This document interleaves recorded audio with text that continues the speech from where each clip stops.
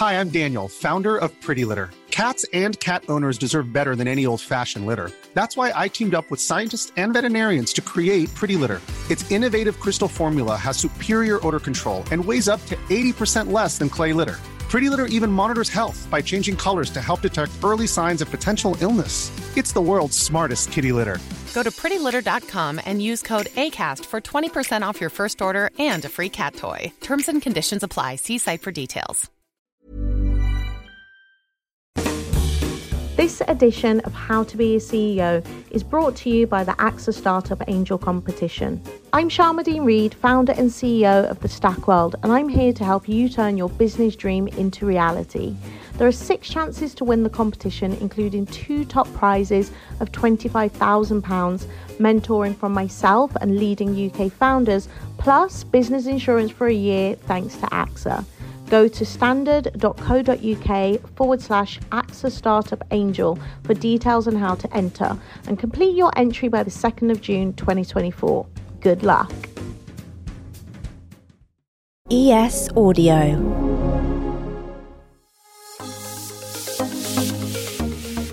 Hello, I'm David Marsland, and this edition of How to Be a CEO was recorded live in front of an audience at the Evening Standard's SME Expo at the end of May. I spoke to Euan Blair. Yes, he's Tony's son, but he's also an extremely successful entrepreneur. The founder and CEO of Multiverse, he's built that company into a multinational giant valued last September at $875 million. It offers apprenticeships as an alternative to university, and it's working with huge names like Morgan Stanley, Microsoft, and Google. This is not your father's apprenticeship. These are in areas like data analysis and software engineering, jobs that might be seen as requiring a degree, but should they?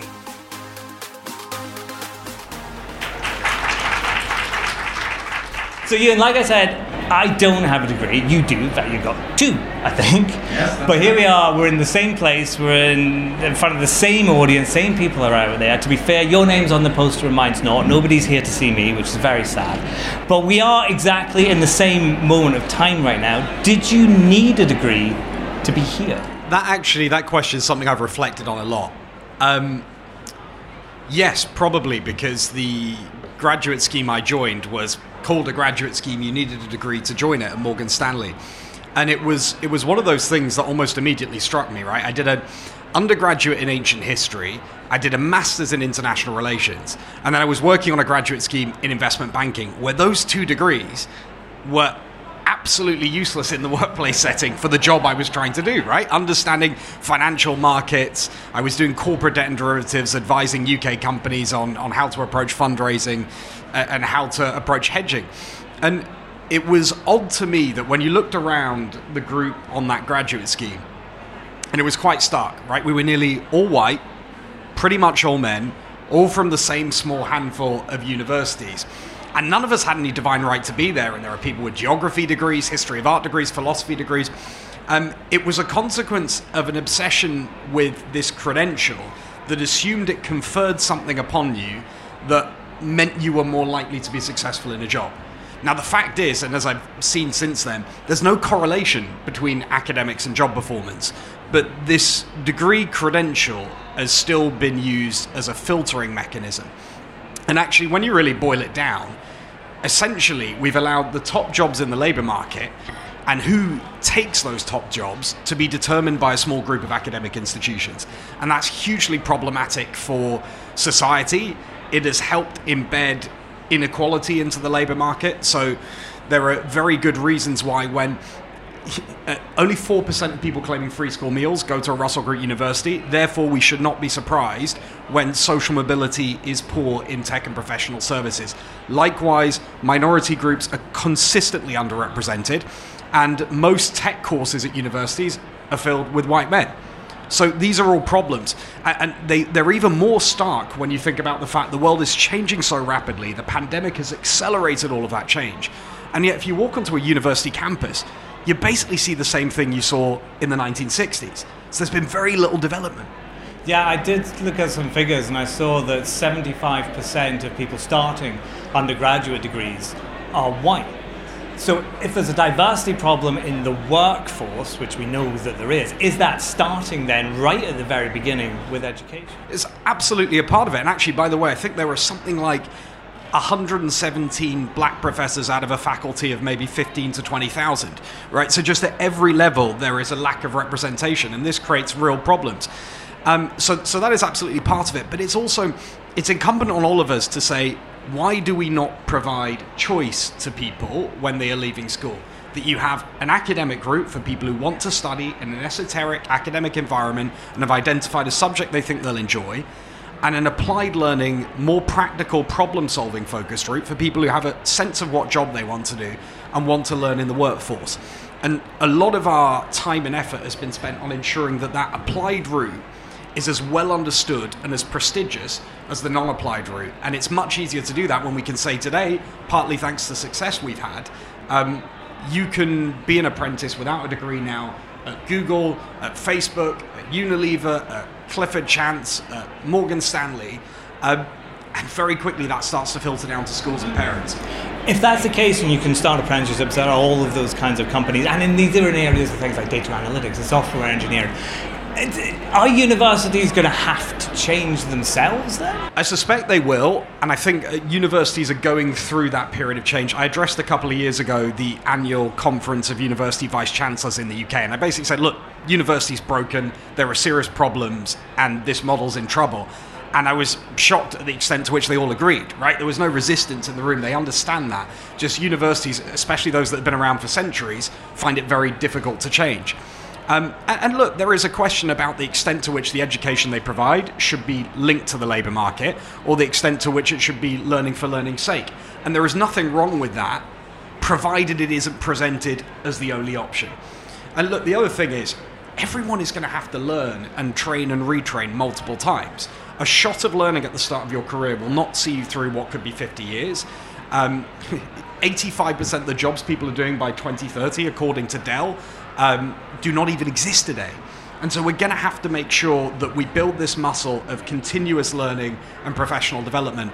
And it's important to say our apprenticeships are as available to people in the workforce looking to retrain as they are to those at the start of their careers without degrees. But isn't this going to have to take a bit of a cultural shift? Or maybe that's happening right now. I mean, you started Multiverse not that long ago. You clearly had success in persuading the companies to take us on board. How hard, though, is it to, I guess, change the culture to let young people... I accept that you work with people throughout their career, but in that initial stage to accept young people, in my case, my parents, it would have been, you're doing an apprenticeship? What? You know, how are you kind of changing that culture, this idea that university is the best route to get a high-paying job? So I think in the end it comes down to the employers, the job opportunities on offer, and what outcomes look like. And so we spend a lot of time collecting data around that. As an example, 90% of the apprentices that we place stay long-term with their employers. About 60% get a promotional pay increase while they're on program. They stay twice as long in their first job as graduates. So all of those things are pretty important. I remember... probably back in 2020, one of our apprentices wrote a piece saying, how do we get apprenticeships to pass the middle-class dinner party test? Right? Basically, if you've got a group of well-to-do parents sat around a table, they're talking about what their kids are doing, and someone's bragging, my child's got a place at Oxford, you know, mine's going to Bristol, whatever it might be, and then someone says, my kid's doing an apprenticeship, and everyone sort of is stunned into silence. That's a real issue. And actually, when you speak to parents, and we spend a lot of time doing outreach with parents and schools and teachers, they care about what does this mean for my child's life prospects, right? What kind of job can they get into? So the minute you break that assumed link between the jobs and the mechanism or the route, right, it becomes much, much easier. And it's you have to take that message to different communities. We've had, for example, I remember one of our proudest moments, we have an elected president of our apprentice community. And she went and addressed a group of Muslim mums at the local mosque. There were several hundred of them. And they all said, look, our aspiration has always been for our children to go to university. Why should we not be focusing on that? And she explained very clearly her personal experience, the job she was doing now at Facebook, the salary she was earning. And they were absolutely delighted, right? And in fact, she just recently, she's called Zaina Din, posted an Instagram story saying this is why apprenticeships are great. She's 21 years old. She's now a marketer at TikTok. She owns her own house, and she has an Audi parked in the drive. I mean, there aren't many 21-year-olds who can say that. Let's take a break. And while I sweep the conference room floor for branded tote bags and stress toys, why don't you hit your follow button? And maybe drop us a review too.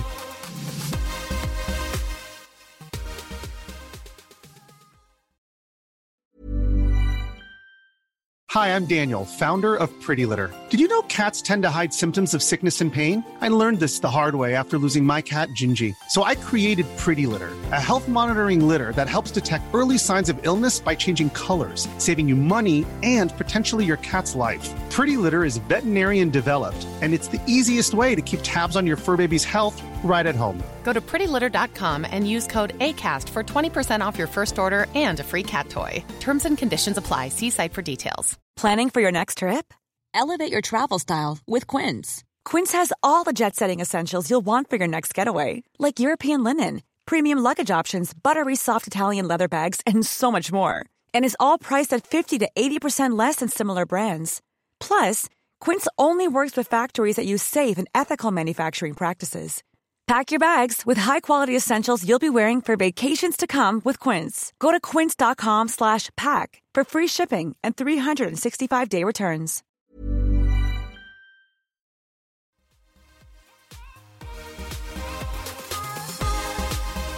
You know, you were talking about working people throughout their careers.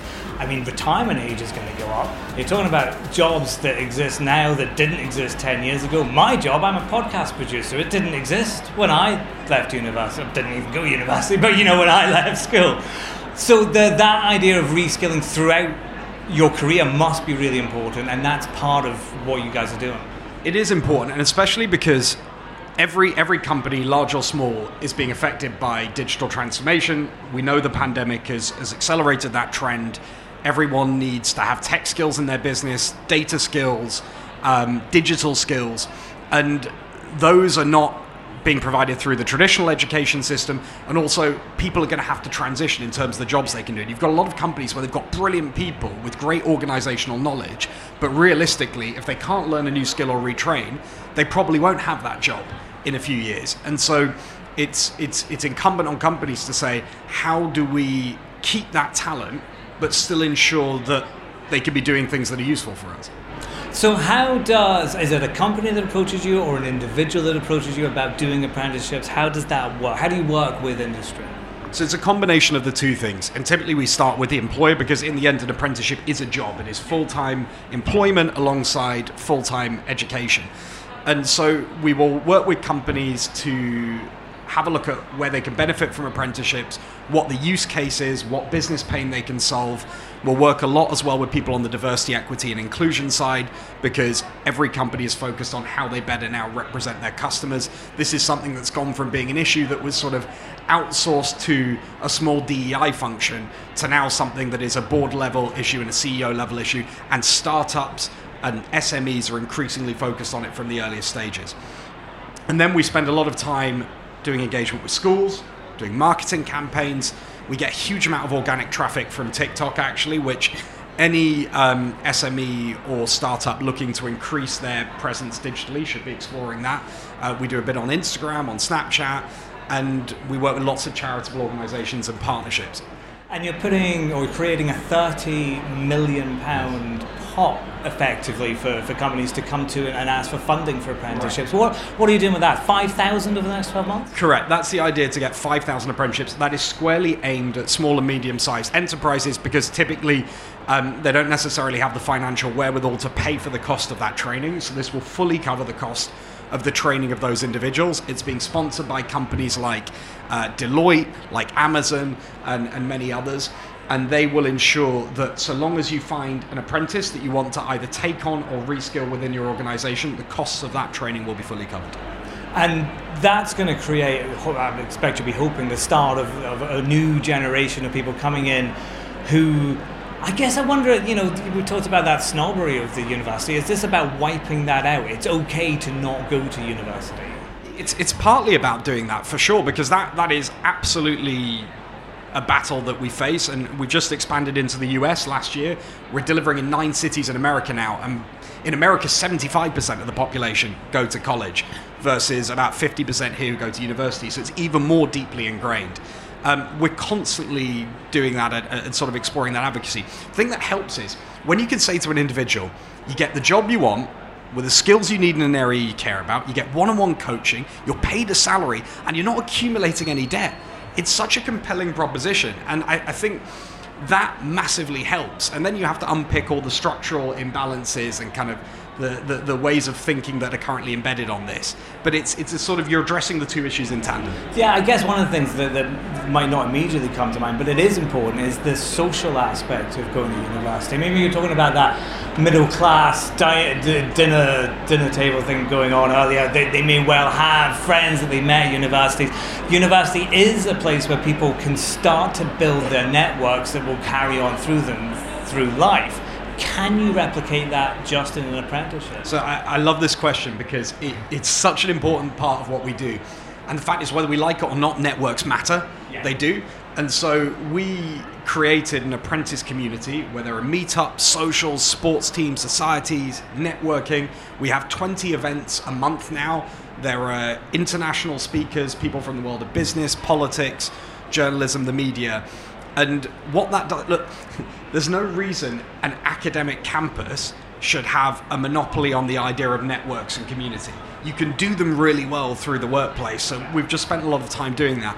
Apprentices benefit from it massively. I do remember we were probably 2 years into the journey when we had our first apprentice wedding, which I was absolutely delighted Did you get an invite? I did. I did, which is very sweet. Yeah.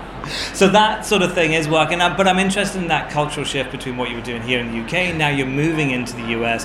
You've said that 75% of young people go into university there. Is that going to be harder to break from your own perspective, from your own company's point of view? Probably. And I think that's because as well, it's probably because the idea of going to college has been so embedded. People even spend huge sums of money going to community colleges where the dropout rate is 50% just to then be given a shot at going to a proper college, right? Or a 4-year college. But set against that is the fact that $1.5 trillion of student debt has bought very little in terms of return on investment.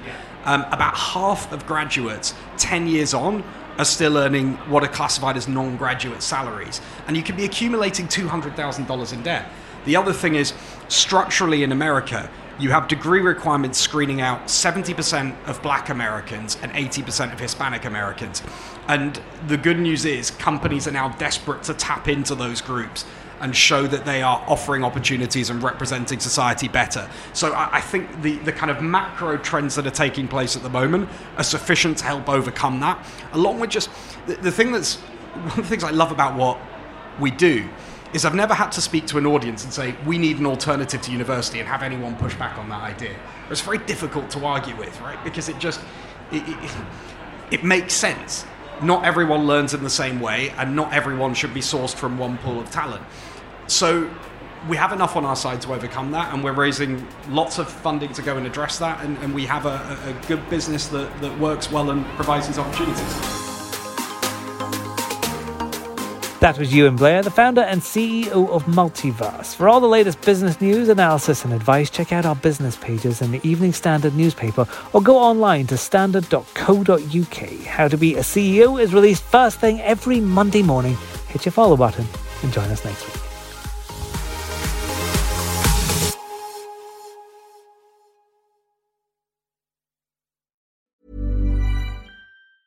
Hi, I'm Daniel, founder of Pretty Litter. Did you know cats tend to hide symptoms of sickness and pain? I learned this the hard way after losing my cat, Gingy. So I created Pretty Litter, a health monitoring litter that helps detect early signs of illness by changing colors, saving you money and potentially your cat's life. Pretty Litter is veterinarian developed, and it's the easiest way to keep tabs on your fur baby's health right at home. Go to prettylitter.com and use code ACAST for 20% off your first order and a free cat toy. Terms and conditions apply. See site for details. This Mother's Day, treat mom to healthy, glowing skin with Osea's limited edition skincare sets. Osea has been making clean, seaweed-infused products for nearly 30 years. Their advanced eye care duo brightens and firms skin around your eyes. while the Golden Glow Body Trio nourishes and smooths skin all over. Go to OSEAMalibu.com and use code MOM for 10% off your first order site-wide.